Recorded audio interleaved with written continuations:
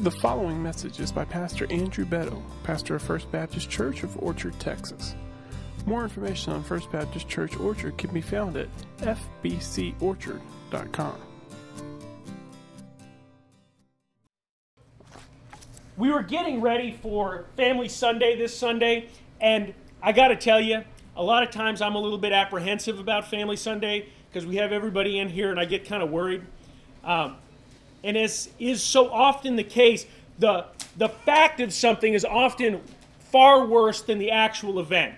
We spend all this time worrying about things and getting ready for things, and then when it actually happens, it's usually pretty good. One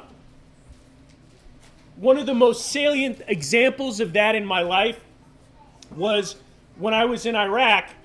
I spent huge amounts of time worrying about the first firefight that I would get in.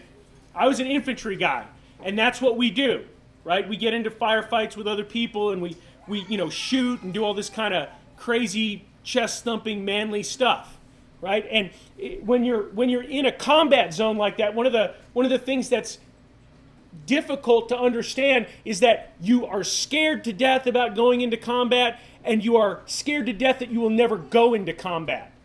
Right? You have these two sides of this conflict in your mind. Part of you is desperately afraid that you're going to die, and the other part of you is desperately afraid that you're going to leave country without ever having seen anything.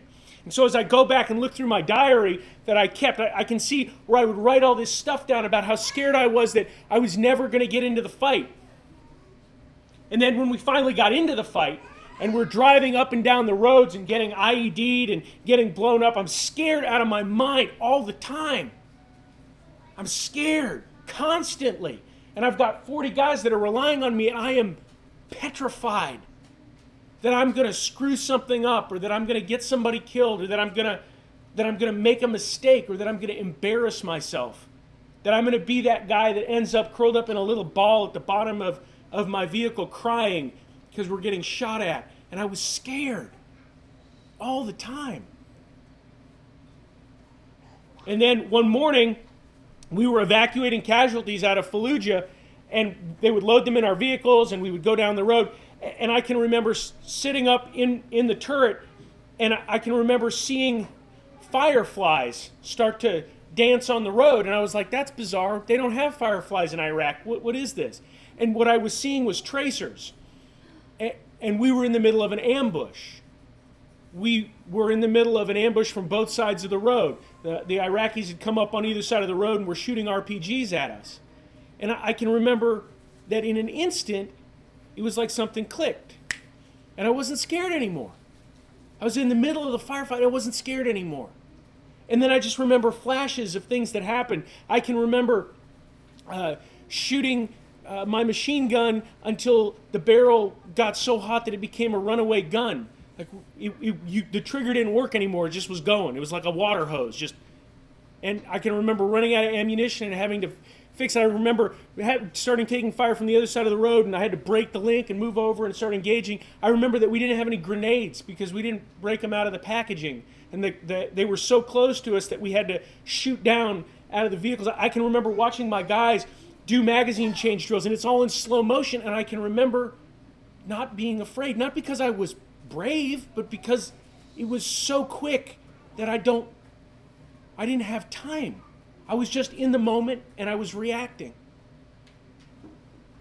All of my anxiety, all of my worry, all of the things that I had been scared about ultimately didn't amount to anything, because when the event actually occurred, God had me in the palm of his hand. And the reason I know that is because when we got through the ambush, when it was finally done and we had cleaned up and we pushed on to the place that we were going to, I looked around and I got to admit something to you. Whenever we would get done with something like that, I would do a check. I would check myself to make sure I was okay.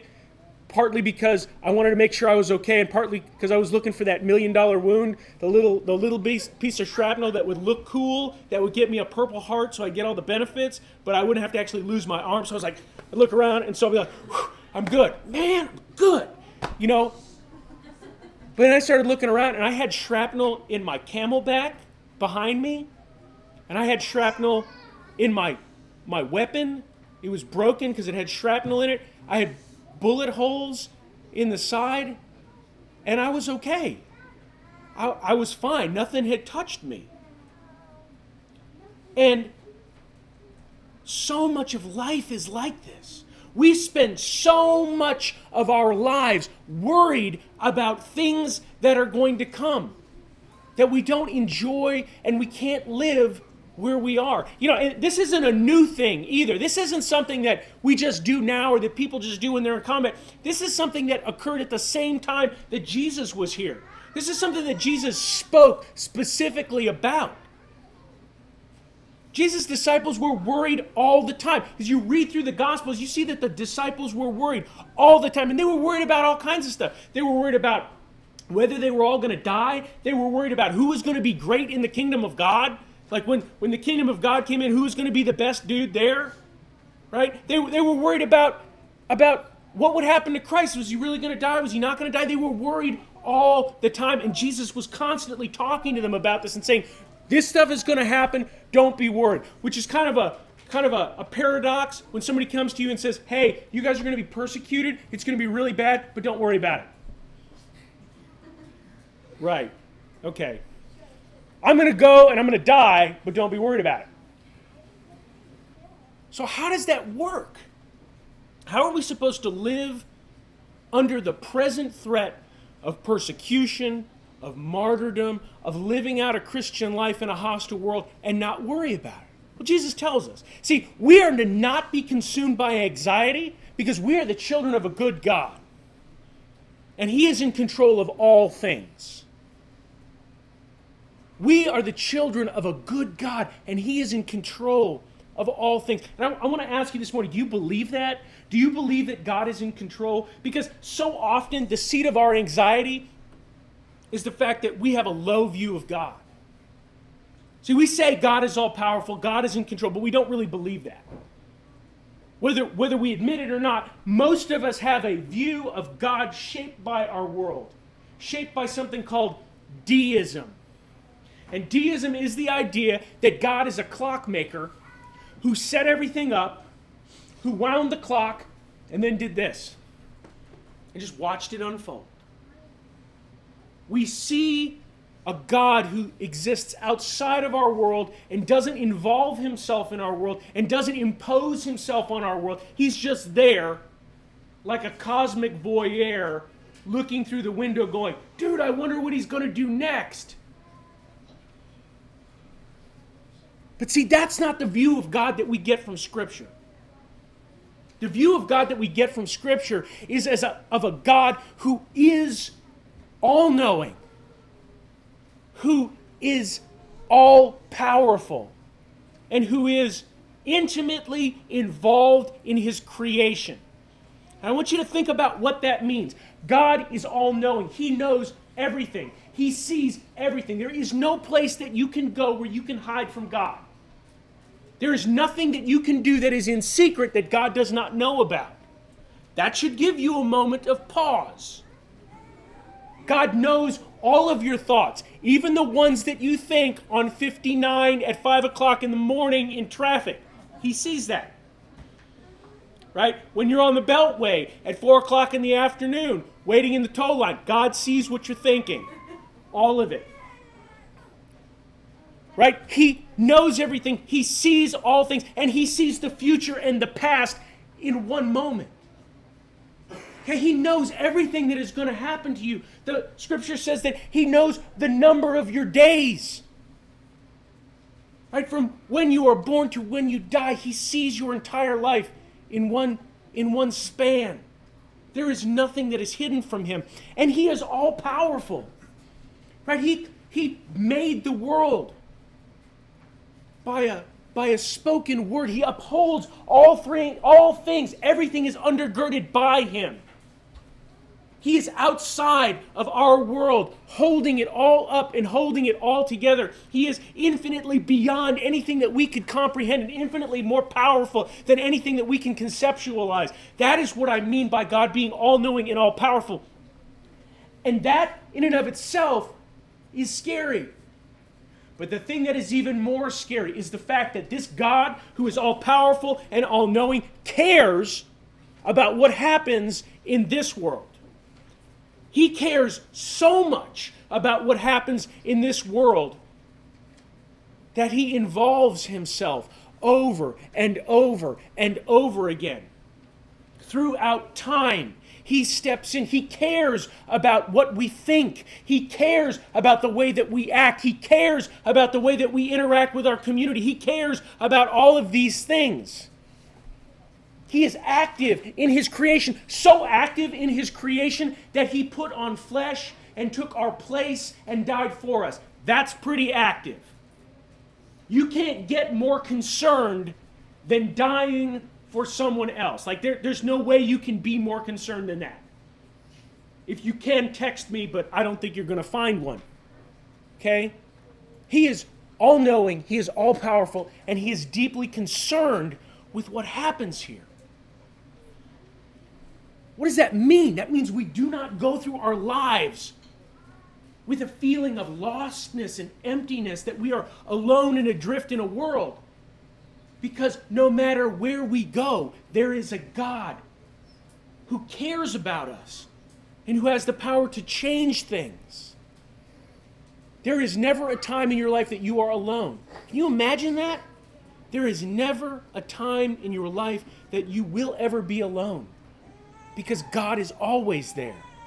See, God is all-powerful, but that's not enough to banish anxiety. Right? Just having an all-powerful, all-knowing, intimately involved God isn't enough. Because what if that God's a jerk? Right? What if he's not a good guy? What if he's mean? Right? That makes reality really harsh. If you have an all-knowing, all-powerful, all-seeing God who is not a good God, that's a bad deal. So you got to understand that God is good.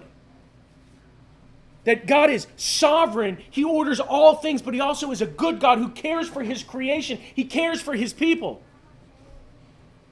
See, so often we feel anxiety, we feel worry, because we don't trust that God is good. We don't trust that God is looking out for us, that God has our best interests in mind. And so in response to this, Jesus starts talking to his people and he starts reminding them of things. And he starts saying, look at the birds of the air. They don't sow or reap or store away in barns, yet your heavenly Father feeds them. Are you not much more valuable than they are?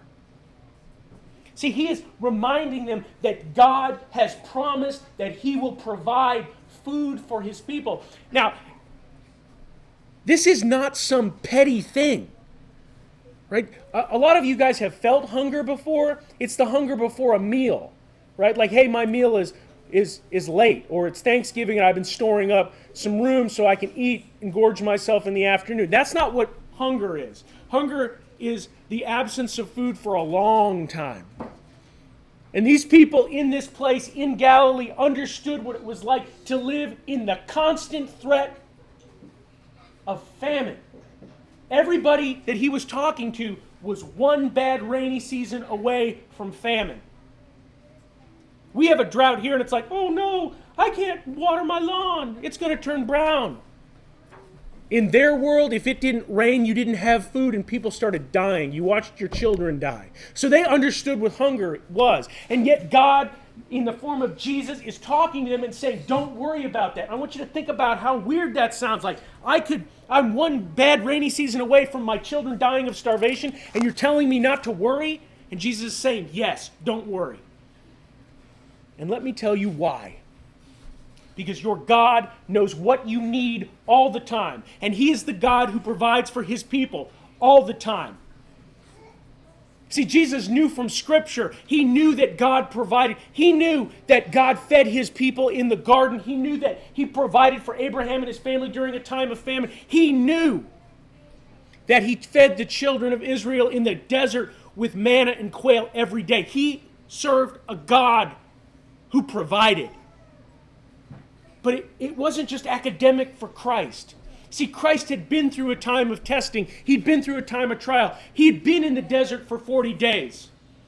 He knew what it was like to stare starvation in the face and wait on the provision of God. And Satan comes to him and says, hey, just make some bread out of stones. Just make some bread. It'll be okay. And yet Jesus says no, for man doesn't live on bread alone. And God rewarded his faithfulness with food. See, Jesus understands what it means to trust in God for your sustenance. And he's telling them God provides for the birds of the sky, and he provides for the people in the past, and he can be expected. It can be taken to the bank that he will provide for you. And not just food. God provides clothing. He provides shelter. He says, and why do you worry about clothes? See how the flowers of the fields grow. They do not labor, they do not spin. And yet I tell you, even Solomon, in his entire splendor, was dressed like one of these. If that is how God clothes the grass of the field, which is here today and tomorrow is thrown in the fire, will he not much more clothe you, even you of little faith? See, God demonstrated throughout history that he is willing and able to provide for the needs of his people. I want you to think back to the Garden of Eden. The first man and the first woman, they sin. And they see that they're naked, and they cover themselves with fig leaves. And you know what God does? God looks down at them in the midst of their sin, in the midst of the sin that they caused. And he goes and kills one of the animals that he created, and he makes clothes for them. Because that is the God that we serve. The God that we serve provides for us. The God that we serve sacrifices and provides for us. Worry is sinful because it denies these attributes of God. When we worry about these things, we deny that we serve a God who provides for us. Jesus goes and tells them, this is what the pagans do. This is what the Gentiles do. The Gentiles worry, and they think that they have to convince God to feed them, and they think that they have to manipulate God through sacrifices. This is not who we are, and this is not who we serve. See, we serve a God that is sovereign, who loves us, and who's promised to provide for us. And I got to ask you, do you believe that God is going to provide for you? Do you believe that he can provide for you and the ones that you care about? See, God promised to provide for us what we need to live. Now, I want to be clear here. This doesn't mean that we're not going to have to struggle in life. Right? This doesn't mean that we're going to go ahead and be rich. Right? I'm not promising you a Bentley out there. I'm not even promising you one of those Bentley headpieces you can put on your car and make it look like a Bentley. I'm not promising any of that. We know that this life is filled with struggle. Amen? We know that we have to go to work to earn our bread here. We know what that looks like. And that's part of the human condition. Part of living in a fallen world is the fact that we have to bring our bread from the ground. That we have to feed our families with the sweat of our brow. We know that. There ain't no easy 70s in this life. I don't care what anybody tells you. No easy 70. There is no free ride. But see, that's not what we're talking about. We're not talking about concern. We're not talking about going out and earning your living. We're talking about worrying, where it consumes you, where you cannot live your life because you're worried about what tomorrow's going to bring. Because you know what Jesus says? He says, tomorrow's got enough problems for itself. You worry about today. You deal with today. Because you know what? You may not open your eyes up tomorrow. See, we are not to worry. Because God has promised that he will give us the means and the opportunity to feed ourselves and to feed our families. And we have to trust that. Even when it doesn't look like it's going to happen. See, we are not to worry. We're not to be anxious. Instead, we are to trust the Lord. We are the children of a loving God who is in control of all things. And when we spend our lives in constant worry, we rob ourselves of the joy that we are supposed to have in this life. And that joy is our job. Guys, that's not ancillary, that's not extra, that's not on the side, that's not on top. Our joy is the way that we glorify God. We glorify God by enjoying him forever. And so Jesus said, do not worry then, saying, what will we eat, or what will we drink, or what will we wear for clothing? For the Gentiles eagerly seek all these things, for your heavenly Father knows that you need all these things. But seek first his kingdom and his righteousness, and all these things will be added to you as well. So do not worry about tomorrow. See, worry is pointless because it doesn't change anything. It is fundamentally pointless. We like to think that we have the power over life and death, and that if we just think about it a little bit more, maybe we can stave it off a little bit more. Right? That if I eat the right things, if I do the right things, if I do, if I do CrossFit or power yoga or whatever it is, that I'll live to be forever. That I won't die. You know what God says? God says that he holds the power over life and death. God declares this about himself in Deuteronomy. He says, see now that I myself am he. There is no God beside me. I put death and I bring life. I have wounded and I will heal, and no one can deliver out of my hands. See, he designed life and humanity with limits, and they are under his control, not ours. He says there is a time for everything and a season for every activity under heavens, a time to be born and a time to die, a time to plant and a time to uproot, a time to kill and a time to heal. He has set these. We don't set them.